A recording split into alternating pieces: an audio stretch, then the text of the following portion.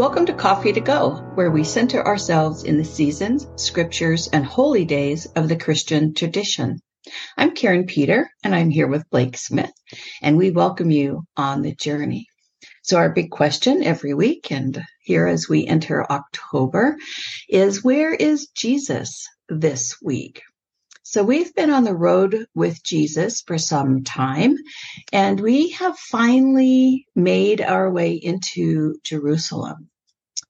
And when we are there, Jesus begins to tick off the religious leaders in the area by doing some things like kicking the moneylenders and the sacrifice scammers out of the temple. And he didn't do that in a very nice manner. And so the religious leaders just found that to be scandalous. And so they start asking him questions that in the vernacular of our day might be similar to just who made you the boss and something to that effect. And so our scripture lets us kind of listen in after this has happened in the Gospel of Matthew. So Blake, you want to take it from there? Absolutely. So our scripture today comes from the Gospel according to Matthew, the 21st chapter, the 23rd through the 32nd verse. Jesus entered the temple courts, and while he was teaching, the chief priests and the elders of the people came to him. "By what authority are you doing these things?" they asked. "And who gave you this authority?"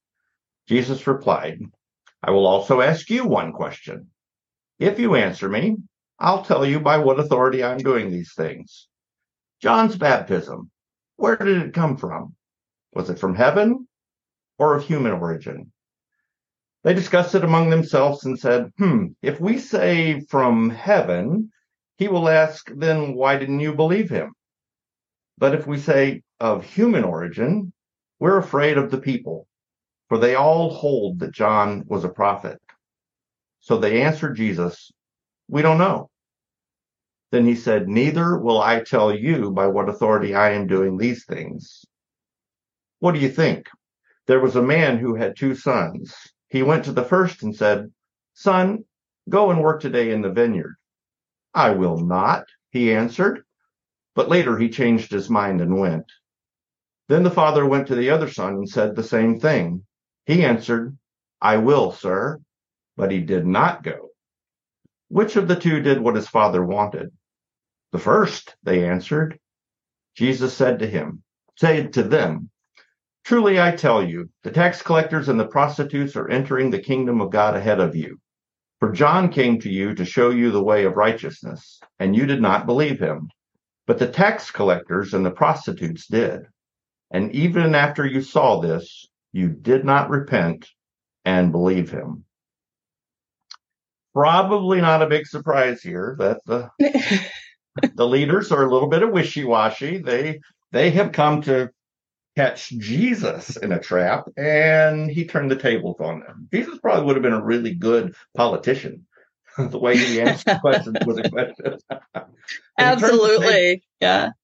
Yeah, he turns the table on them, and they don't know where to go. They don't really want to ally themselves with the idea that John's authority comes from heaven, the pro-John the Baptist camp, or actually even the anti-John the Baptist camp, because they're either going to prove that John has authority from God, or they're going to really tick off the people who believe that John's authority is from God. So, I mean, if it's heaven, if the authority comes from heaven, then John has the authority from God. And if John has authority from God, then so does Jesus. So it's actually saying a couple of things. If human origin is the source of his authority, then the crowd's going to turn against him. So they end up standing for nothing, which sounds kind of familiar regarding a lot of, and I'll just include myself in some things that have happened over the years, just standing up for nothing because I'm not sure what other people might think. They're afraid to stand up for what's right or defend a person or a principle that is unpopular. But Jesus in this puts them on the spot with this parable, telling them that they will essentially follow tax collectors and prostitutes into heaven. And that's just downright offensive, I imagine, to to leaders of the church. But what he's telling them and what he's telling us essentially is how you've responded or acted in the past doesn't matter in the long run. I mean, yes, it matters. We are called to be disciples and to do what's right. But what matters is how you respond in the moment. So prostitutes and tax collectors who haven't always followed the law when it was important, they chose to believe. And so how we respond in the moment, particularly in the presence of Jesus, is what matters. So when we find ourselves in similar situations, afraid to speak truth to power, we have to ask ourselves, do we stand up for and articulate this idea that we in Community of Christ believe that God welcomes all? Responsible interpretation of Scripture is important, that love wins.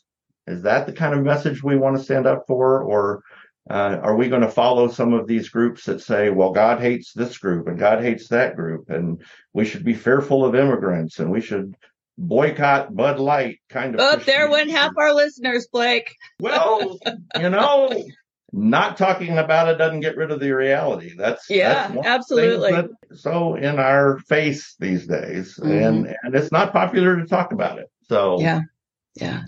So it leaves us with some additional questions, I think. I think we need to ask, what are some aspects of faith that we feel pretty certain about, that we'd be willing to stand up for? And what are some things that we might have to answer like they did, the leaders of the church did? I really just don't know. There's a difference, though, in saying I really don't know because I don't want to answer because it'll get me in trouble, and I really don't know. Anyway, another question. The second I really don't know is really a doorway to learning more, right? Right. I don't know. And so since I don't know, maybe I need to find out. Right. Yeah. So it's being honest and introspective, not just an excuse and a blockade. So another question, when have I stood in silence rather than take an unpopular stand for something? When did I remain silent, and why? What did I stand to lose or stand to gain by my silence?